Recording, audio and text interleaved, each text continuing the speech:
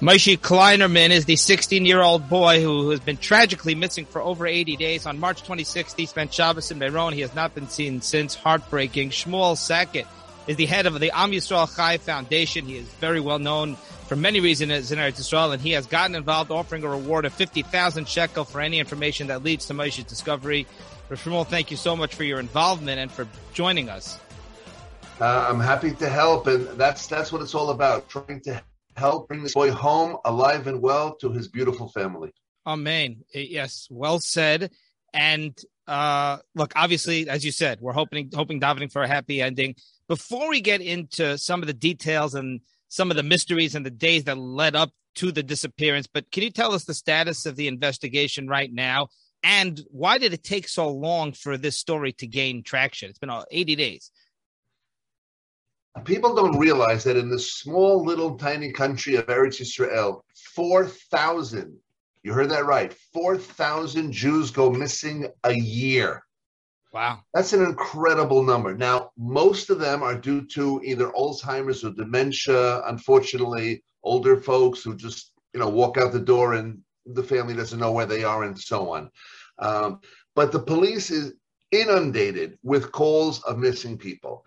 And there was a big case in Akko last week that the police was searching for. Unfortunately, there they found her. She had been murdered by an Arab.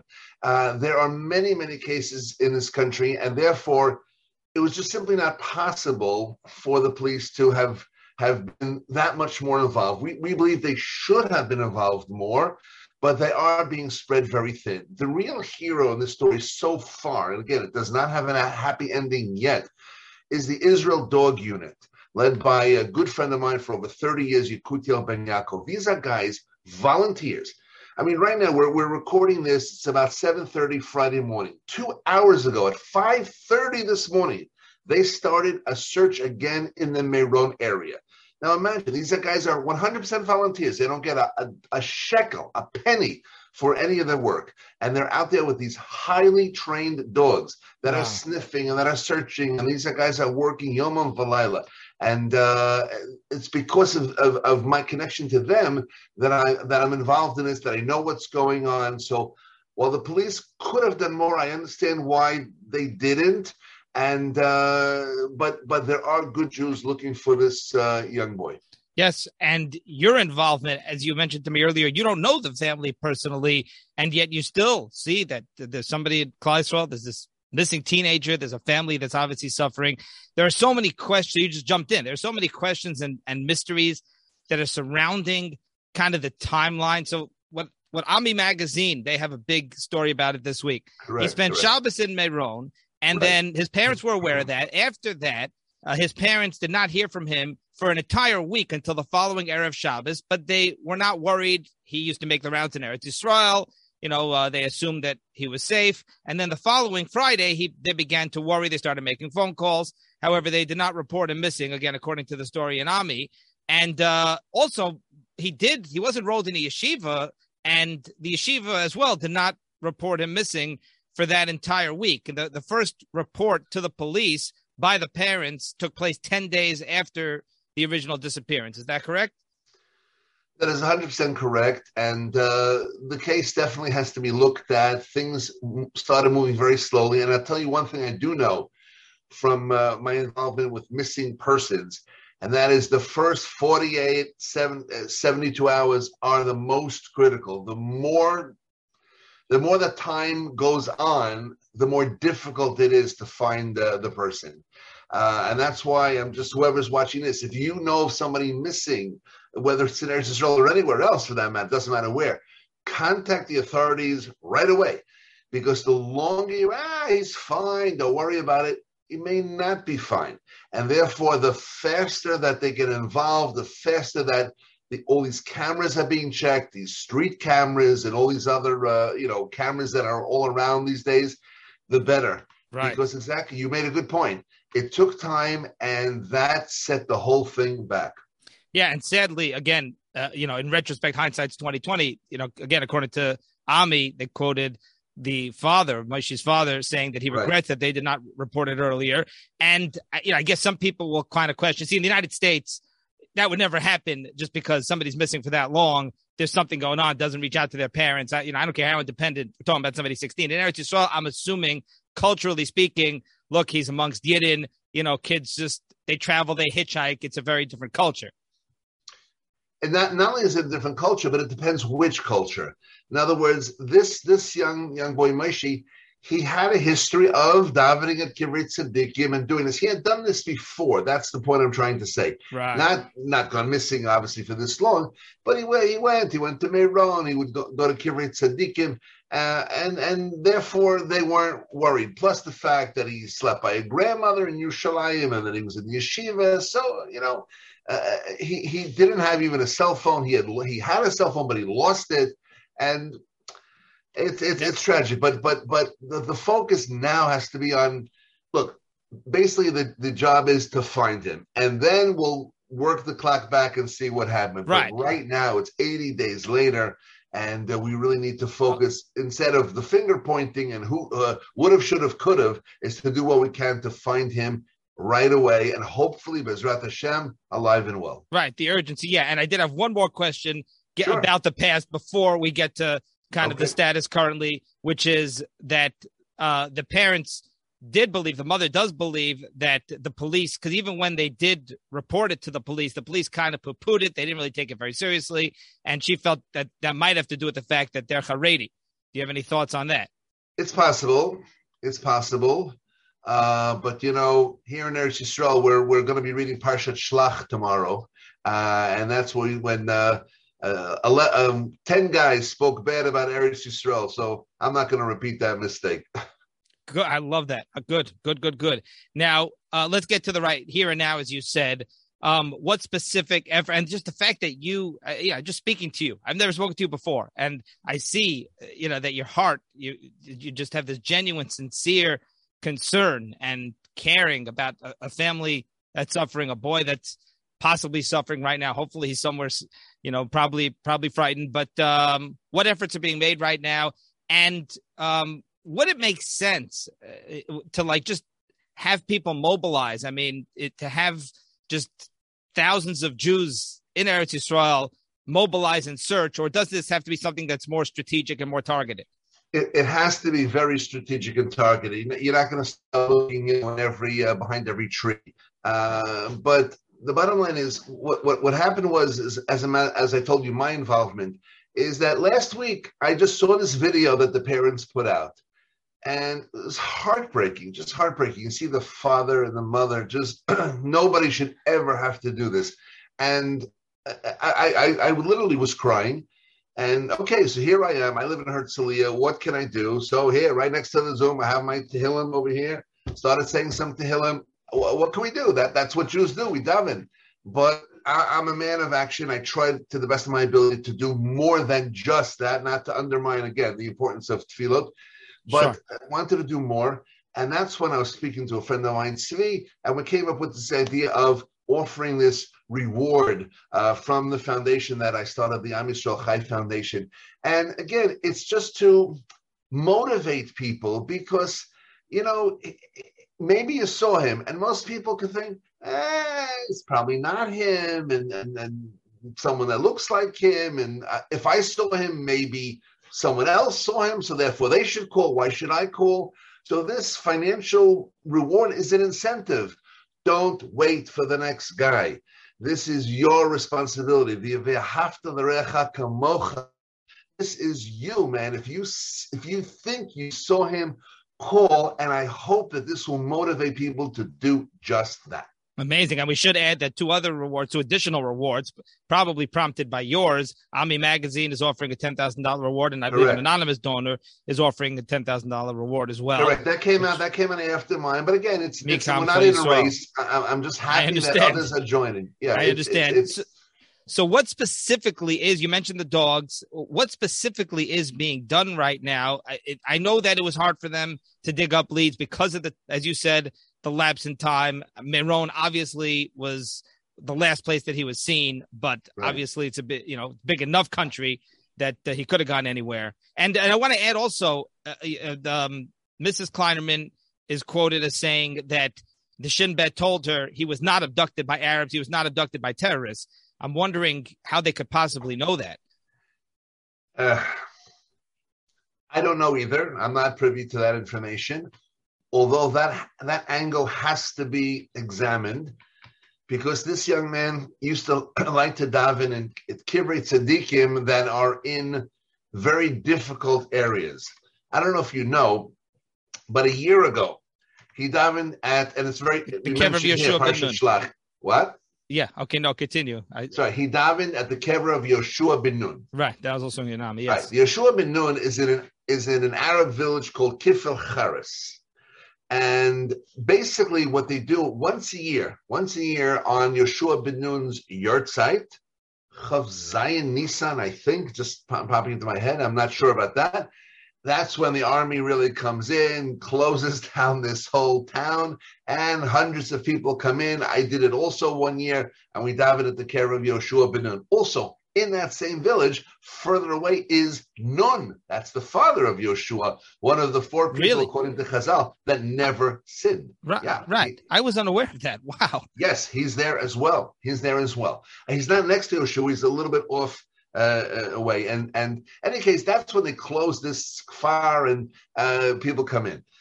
There are people who go there on their own. I wouldn't advise that. Because it's a very hostile Arab town. And he went there with some chevra about a year ago, and they were under a rock attack. And a rock hit him in the head, this Moshe Kleineman. And he was in the hospital, I don't know for how long, but for an extended time. It wasn't like a day or two, with a serious head injury.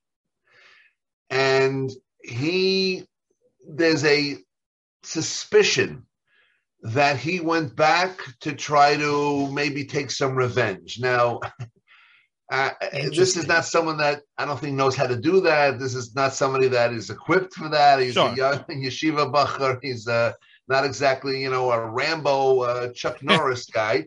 And I don't know. So that is a possibility. I'm not saying that that's what happened. But for the Shabak, the General Security Service Shin Bet to so quickly say, no, it didn't happen. I think they need to check that angle much deeper. That's a good point. That's interesting. And so again, if you could describe, I guess, any other leads, what is being done right now, other than, like you said, offering the rewards. I mean, I guess I'm curious what they think the most likely scenario is, if they have any kind of working theory. The most likely scenario and the working theory is that he fell somewhere in the Meron area, like in the woods. That happened tragically a few months ago. Similar. Correct. Story. Correct. There's also another fellow from Meron who was from the Moshav Modi'im, and this was, I believe it was 2 years ago when Lag Bomer actually was on Shabbos. So he went there on Friday, and his family was supposed to join him on Sunday. And also, this was a married guy, and he went to lunch. Actually, he went to Kiddush on Shabbos afternoon by someone. He was supposed to go to someone for lunch. He never showed up, and to this day, also missing. So they're working in that area. The problem with that is that if that's what in fact happened, then we're unfortunately looking for a corpse, not it's been almost 3 months. I mean, if he fell and he's laying there somewhere, that's not good. We know that.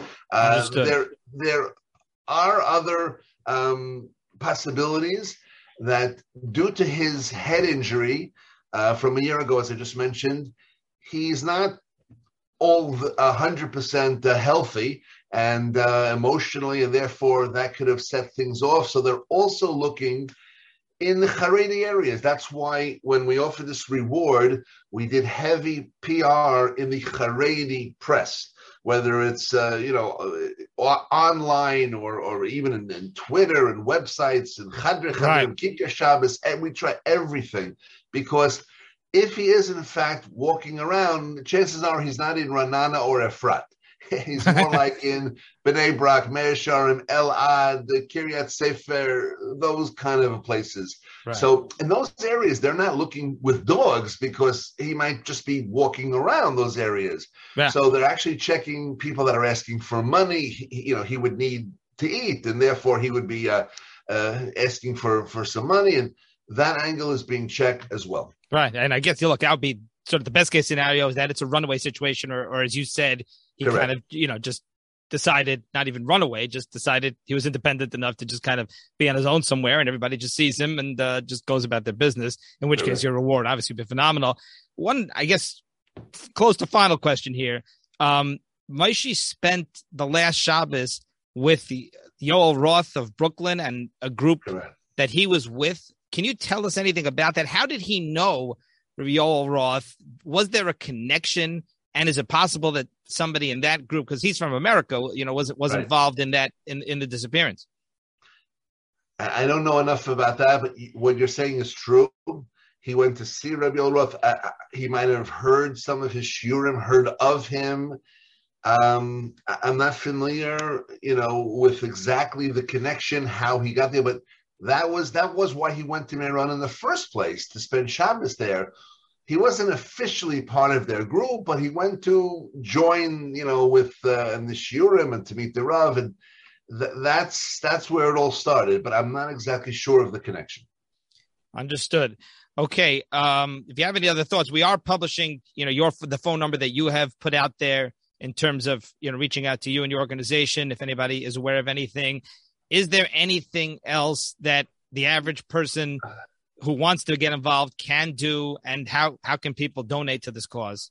Okay, so first of all, on the that phone number that we posted, so it's for two reasons, for two options, I should say. Option number one is, again, if you feel you saw him, call, and there are people literally 24/7, including Shabbat, because this is a pikuach nefesh situation, and therefore all of this is being done under the halachic guidance of Rav Dov Lior. He's the posek for the Israel Dog Unit, a tremendous Talmud Chacham. He should be well, and again, he says 100%. There's a possibility he's alive. Shabbat as well, the search goes on. And therefore, if you see him on Shabbat, you feel you saw him in Shul. You saw him in Shul. Right. I mean, where would a Haredi boy be on Shabbos? Quite possibly in Shul. You see him, go home, get your phone and call the number right away. 100%, no chashash of chilul Shabbos. It's pikuach nefesh. That's number one. Number two is, if you could help in the search. This is not me, but through that phone number, that's where things are being arranged. Again, it's not just haphazard, just walking around the town looking for the guy in pizza shops. It's a well-coordinated, focused effort, and they need feet, hands, and eyes on the ground. So whoever can help, tavo elahem bracha. Yeah, that's interesting. Okay, that's very useful to know. I'm sure there are people out there, that would like to join in the effort. I did remember one other thing I meant to ask you, which is that again, back to referencing that Ami article, Mrs. Kleinerman said that originally Zaka had been involved, but she said Zaka is pretty much no longer involved, and I was curious if you know anything about that. I'm not familiar with that, but Zaka is a great organization, but they have an expertise in an area of life that we're hoping he's not at. Right. I wasn't sure. You're saying, right. In other words, right. If it's a search and rescue operation, that's not going to be their expertise. Correct. The ones that are literally working is the Israel Dog Unit. It's an unbelievable unit. I can't say enough about these guys. And just you should know how serious it is. Last week, not connected to the Moshe Kleinerman, when they were searching for this woman in the Akko area, who was found, unfortunately, murdered. Yeah. But during that search, this is the first time in the 22 years that they started the organization, one of the dogs ate poison and died. They were searching a heavily, forested area. And I don't know who, but there was poison put out against these chazei bar, these boars, these large boars that walk around that are very dangerous. And one of these dogs, and these are not little poodles that you buy in, the store. These are like $50,000 dogs, trained and unbelievable. And the dog's a dog, smelled something yummy, ate it, and literally within minutes died. So this is a serious thing. And these guys are out there, and they're Mossad Nefesh. The dogs are Mossad Nefesh, and not, this is a serious operation, and it's priority number one.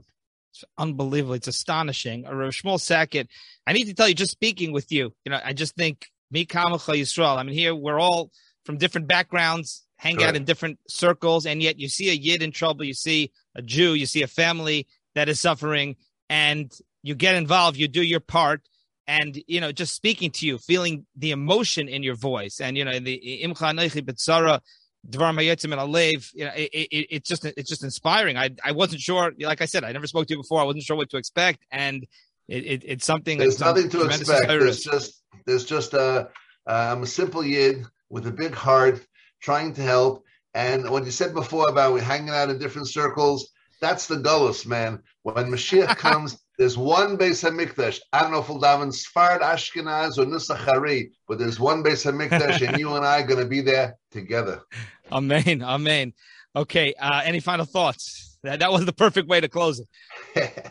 Final thoughts is that Hashem Avinu Shebashamayim should give a bracha to the good people that are searching, and we should find Avraham Moshe ben Gittel, Chai v'kayam, bari v'shalem.